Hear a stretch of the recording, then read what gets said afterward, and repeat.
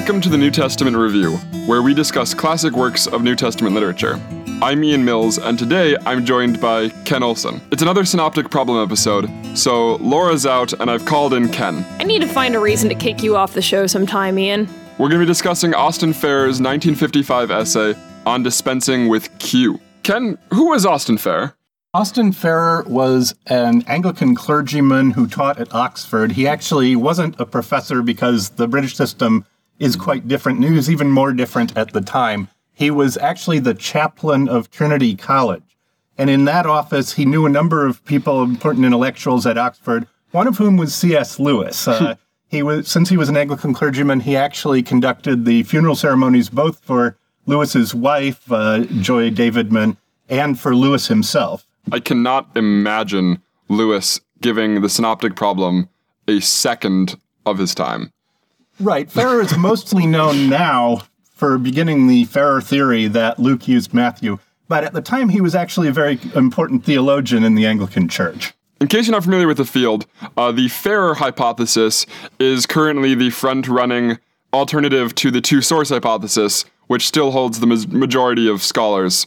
And the Farrer hypothesis, also called the Farrer-Goulder hypothesis and the Farrer-Goulder-Goodacre hypothesis, is that Luke used Matthew, and so there's no need for a hypothetical Q. So Ken, is it Farrer the first author to propose that Luke used Matthew as well as holding Mark in priority? Well, he's not. James Ropes had already done this, an American named James Ropes and his student Morton Scott Enslin. Right. So if you haven't listened to our Streeter episode, go listen to that first. Streeter is one of the early great champions of the Q hypothesis, and we're now turning to one of the first great champions of the Farrer hypothesis, namely Austin Farrer. Who gave it its name, yes. Farrer starts out by saying that he is not going to be arguing that Streeter reasoned incorrectly, but rather that Streeter started with different assumptions. He thinks one of the key differences between him and Streeter is that Streeter viewed the Gospels, particularly the Gospel of Luke, as merely a compiler of Jesus traditions. Think here of E.P. Sanders' idea of the conservation of matter in the Gospel traditions. Streeter assumed that if Luke had access to a Jesus tradition, he would, of course, have included it. So the only way to conceive of Luke omitting so much of Matthew is that he simply was ignorant. Farrer, on the other hand, views Luke, as many people do now after the decline of form criticism, as a creative author. And of course, creative authors, we expect to omit material, to change material. We don't expect them to simply take over as much of their source as possible. That's not what authors do. This difference in assumptions is going to run through different parts of our conversation today. But he opens with this, and I think this is actually a really important thing to grasp. Right. Just to clarify, conservation of matter and energy, what's the similarity there? It's that the idea that Streeter is working is the evangelists just rearranged all of their sources. They didn't, nothing was lost and nothing was added. They just sort of moved stuff around. Right. And that's not how authors typically work. I think we're beguiled by Matthew's use of Mark in this way, that this is a one-off. This is not how other gospels work that we see in early Christianity. This is not how authors in Jewish scripture using sources have worked. This is an irregular thing. So then he moves to argue that Luke's ignorance of Matthew is not merely one argument in favor of Q, that if it dropped off, you could still continue believing in Q. Rather, it's the constitutive explanandum for Q.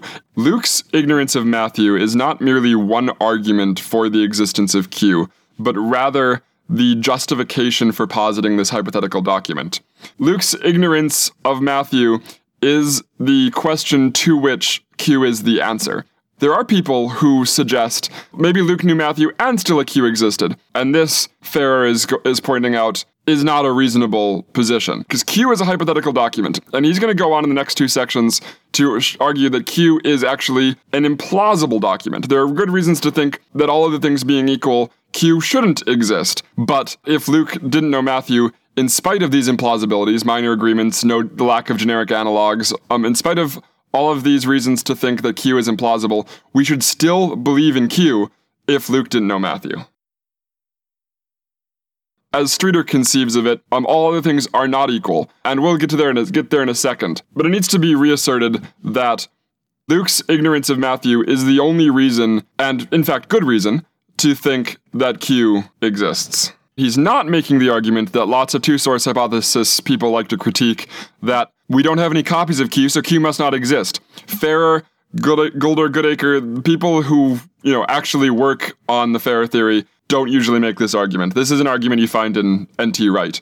One more thing about that is that when you need to posit Q, Farrer's point is they don't compete on an equal footing. All he has to do is show that Luke's use of Matthew is plausible. He doesn't need to show it happened exactly like this. He just needs to show it is plausible that Luke knew Matthew, therefore we don't need to hypothesize. Right. There are, of course, circumstantial reasons for thinking that Luke's use of Matthew is plausible. They're both Gentile Christians. They both live in communities where Mark circulates. I would suggest there's no reason to think that early Christian literary networks are hermetically sealed, geographically isolated communities. These are people living probably in cities and interacting with other kinds of Christians.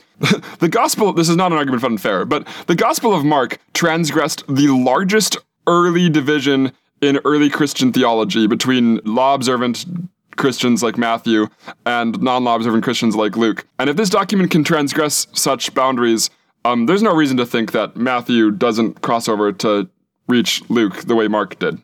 And I think I would urge caution there because Farrer actually does say that both Matthew and Luke are Gentile Christians.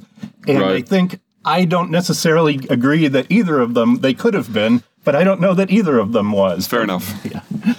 Farrer then raises a number of reasons to think that Q is a priori, that is, before looking at the textual arrangement of the Gospels, Q is implausible. Just a reminder, he's going to go on and say that in spite of all these things, Q must exist if Luke doesn't know Matthew. First, Farrer says there are no generic analogs. Right, and what does he mean by that? It's sometimes thought that Farrer meant there was no such thing as a saying source, and then, of course, the Gospel of Thomas, which was first published around the same time, shows there were such things as a saying source. Well, he didn't say there were no saying sources. It's not quite clear what he meant, but what he said was there are no generic analogies for something like Q. We don't see something that looks like Q, which starts out with a strong narrative exordium or introduction. It talks about John the Baptist and the baptism of Jesus, and it's got this strong narrative, and then all of a sudden we get these sayings, and some of them aren't even attached. We don't know who's speaking them. Mm-hmm. It doesn't say that. And then it ends with a bunch of oracles about something that's going to happen in the future.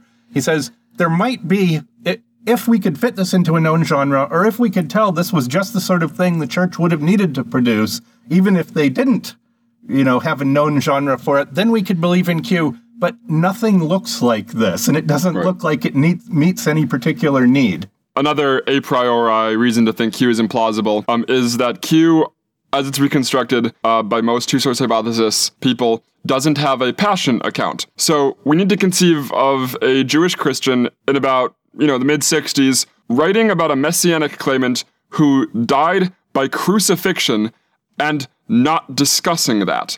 He's got this great line, quote, "No Jew could apologize for the cross unless he could glory in it." We've sort of lost sense of how scandalous a death by crucifixion is. But the notion that a Jewish author could believe someone was the Messiah who died by crucifixion and just not discuss that or think that was irrelevant to his messianic claims, Farrer is going to say is really, really implausible. Rather, everything we see from early Christianity, that is until we reach Gnosticism at least, who more or less deny that Jesus was in fact crucified, everything we see from the early Christians is that in order to continue believing that Jesus was Messiah, they had to argue that Jesus had to be crucified, that the Messiah was prophesied to be crucified, and he had to. So this is, they gloried in it, as Farrer phrases it. And Farrer does address the idea that, well, okay, maybe Q doesn't have an analogy, but what about, M and L? The opponent that Farrer has in mind throughout this article is B.H. Streeter and the Four Gospels. And Streeter suggested there's a Q document, an L document, and an M document. And Farrer's point was, yes, but these documents serve the purposes of source criticism. It's convenient as a solution to the synoptic problem that documents like these existed, but it doesn't look like anything the church would have needed in the first century. Like, write out everything that's in M, write out everything that's in L. They don't look like documents. Neither does Q. And the vast majority of scholars today who accept the Q theory would still agree that Farrer was right with respect to L and M. There wasn't an L document and there wasn't an M document. The letters L and M just refer to the things that are only in Luke and the things that are only in Matthew. Then we turn to the a posteriori evidence for a genetic relationship between Matthew and Luke. That is, evidence from the data of the Gospels that Luke knew Matthew, and so Q doesn't exist. And I remind you, we are still in Farrer's Prolegomena. He is still, after all of this, going to say that if there are further reasons to believe that Luke didn't know Matthew, then we are justified in explaining all of this away. But what is the textual evidence for Luke's knowledge of Matthew? These can be broken into minor and major agreements, or minor agreements and Mark Q overlaps. So the minor agreements are places where Matthew and Luke are both copying a story out of Mark, but they make the same change to Mark. They both agree with each other against Mark on a small detail. So in the Passion narrative, Jesus is blindfolded. There's no Q here, even according to the Q source theorists. In both Matthew and Luke, the guards say to Jesus, "Who is it that struck you?" This is not present in Mark. So here we have an addition in both Matthew and Luke that's absent in Mark. Similarly, in the nativity scene, Matthew and Luke's nativity, where there is no nativity in Mark, Matthew and Luke agree verbatim on this phrase, "You shall call his name Jesus," which an angel says to Mary or Joseph respectively. So this is another place where there is no Q, but Matthew and Luke are adding something, but Matthew and Luke agree together. One more, in the preaching of John the Baptist, Mark has John the Baptist say, "He will baptize you in the Spirit." And Matthew and Luke both add, "and with fire." This sort of thing shouldn't happen. Matthew and Luke are copying the preaching out of Mark, and both add this phrase, 3-word phrase, "and with fire." So these are agreements that shouldn't exist. And Farrer's objection to what Streeter did was that it simply atomizes the evidence. He makes a generalization. Well, there aren't any cases where Matthew and Luke agree against Mark. Well, okay, so there are a lot of cases where Matthew against Mark, but some of those are due to Mark Q overlap. Some of them are scribal error harmonization. Some of them are due to a different version of Mark, either an earlier version of Mark or a later version of Mark. Sometimes it's coincidental stylistic changes. Sometimes it's a theological correction to Mark. And Farrer isn't actually disputing that any of these are possible. What he's saying is, yes, once you've deduced that Luke didn't know Matthew, then you need these explanations. But if you don't accept that in the first place, yeah, there are a lot of places where Luke and Matthew agree against Mark, and that should count as evidence that Luke knew Matthew. So in addition to these 5 categories of ways of explaining coincidental agreements between Matthew and Luke, Streeter has a 6th category, which are substantial agreements that don't work with any of these other solutions. And these come to be called in the study of the Synoptic Gospels the Mark Q overlaps, because Streeter says in these cases, Mark and Q both have the same story, and Matthew and Luke copy out of Mark part of the story, and then both together turn to Q. So famously, the temptation. Mark's temptation story is really short. Matthew and Luke both add these 3 episodes, these 3 specific temptation episodes. Beelzebub controversy. Matthew and Luke both add the phrase, "If it is by the Holy Spirit or the finger of God that I cast out demons," and the parable of the mustard seed, the preaching of John the Baptist. So there are these places where we have Matthew and Luke making substantial additions to the Gospel of Mark, where they are also copying verbatim out of Mark. All of Streeter's solutions are speculative solutions. That is to say, there is no independent evidence to corroborate these things. These are things that if you already are convinced of your paradigm, that Luke doesn't know Matthew, so Q must exist, these are reasonable ways to explain away some data that doesn't fit in that paradigm. And this is not, this is a reasonable thing to do. If you have good independent reasons for believing that Luke doesn't know Matthew and therefore Q must exist. So all of the things being equal, Farrer just wants, at this point, to succeed in showing you that all other things being equal, the minor and major agreements would indicate a literary relationship between Matthew and Luke. For Streeter, of course, all things are not equal. The evidence against Luke's knowledge of Matthew justifies making these speculative solutions. And I think, so far, Streeter and Farrer are both right.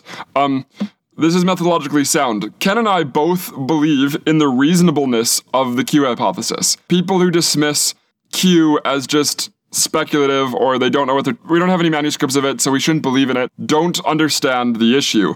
Q hinges on whether or not there is evidence of Luke's ignorance of Matthew strong enough to justify speculative solutions to explain away all the data we just covered. So I think that part of the article is really important for laying out the methodological structure of the issue. But Ken and I both agree that this next section, being only 3 pages, is probably our favorite. By far the strongest section of Farrer's article. Yes.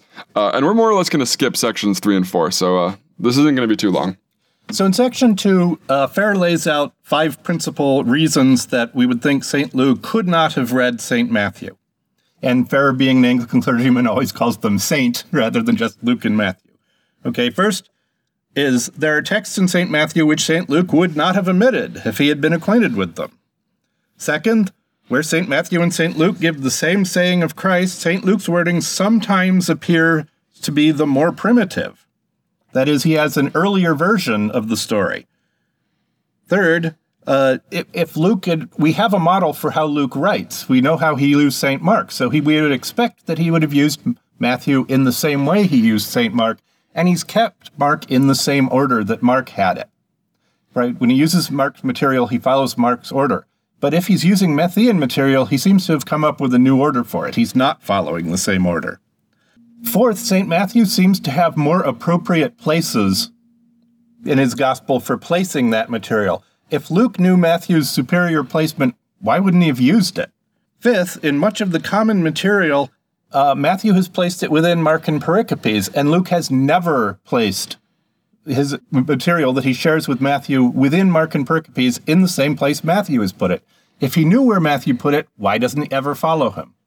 To be clear, Farrer is here laying out reasons that other people have given to think that Luke is ignorant of Matthew. He's now going to go and show why all of these reasons don't work. So the first one returns to the issue we opened with. Luke is an author, not a compiler. He's writing a story, not simply putting together all of the Jesus traditions he has received. So there is no reason to think that if Luke had access to Matthew, that he would have to take over all of Matthew's material. This again returns to Sanders' argument about the conservation of matter and energy. Authors in antiquity, and today, don't think that when you're using a source, you need to pull over all of it.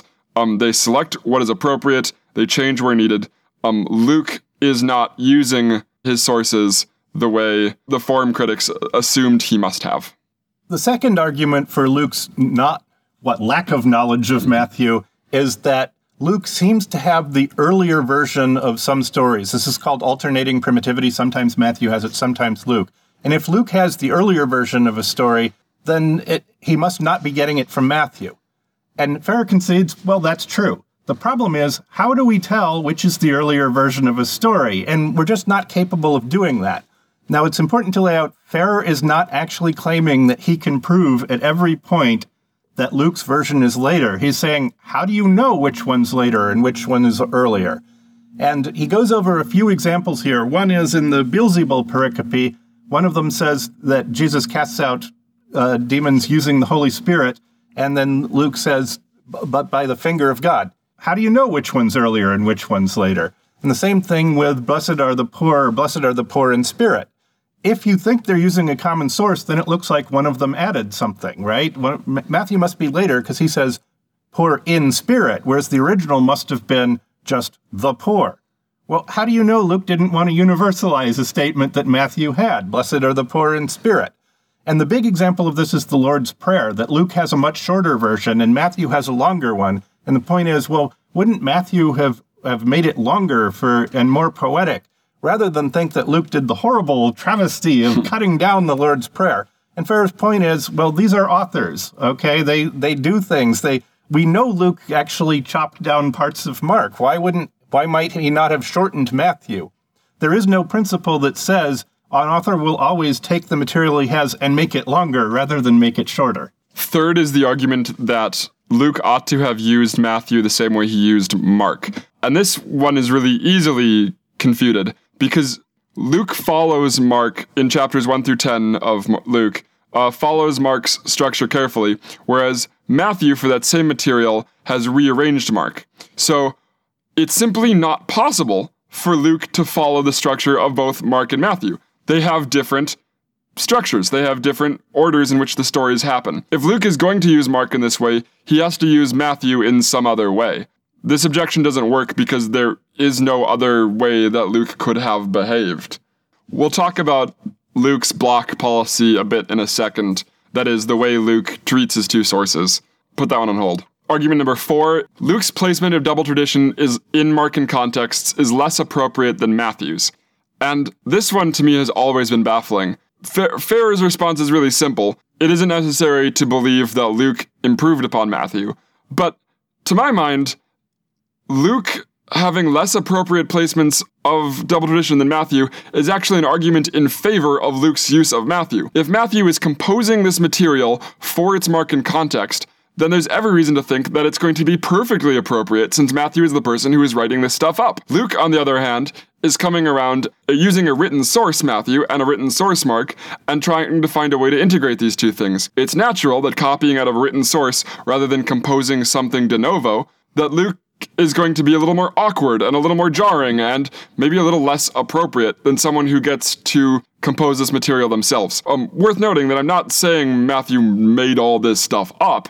He may have in some places. He may have taken over teaching traditions and reattributed to Jesus, or he may have received this all from some oral tradition. That doesn't matter for this argument. There's no really good reason to think that Matthew is drawing on a written document the same way that Luke is drawing on Matthew in the Farrer theory for this double tradition, if you don't believe in Q. There's every reason to think that if the Farrer theory is true, then we would expect that Luke would be more awkward, would have less appropriate placements of double tradition than Matthew. And Farrer here is often accused of just using the subjective criterion of Luke pleasingness. Well, it just occurred to Luke to do that. And in places he does. But I think he's pointing out more or less that, well, just because we don't like Luke's placement doesn't mean that Luke wouldn't have done that. We only would need to show it's capable of pleasing Luke. Number 5, Farrer concedes it's largely true that that Luke doesn't put his Matthean material in the same Markan context that Matthew had put it.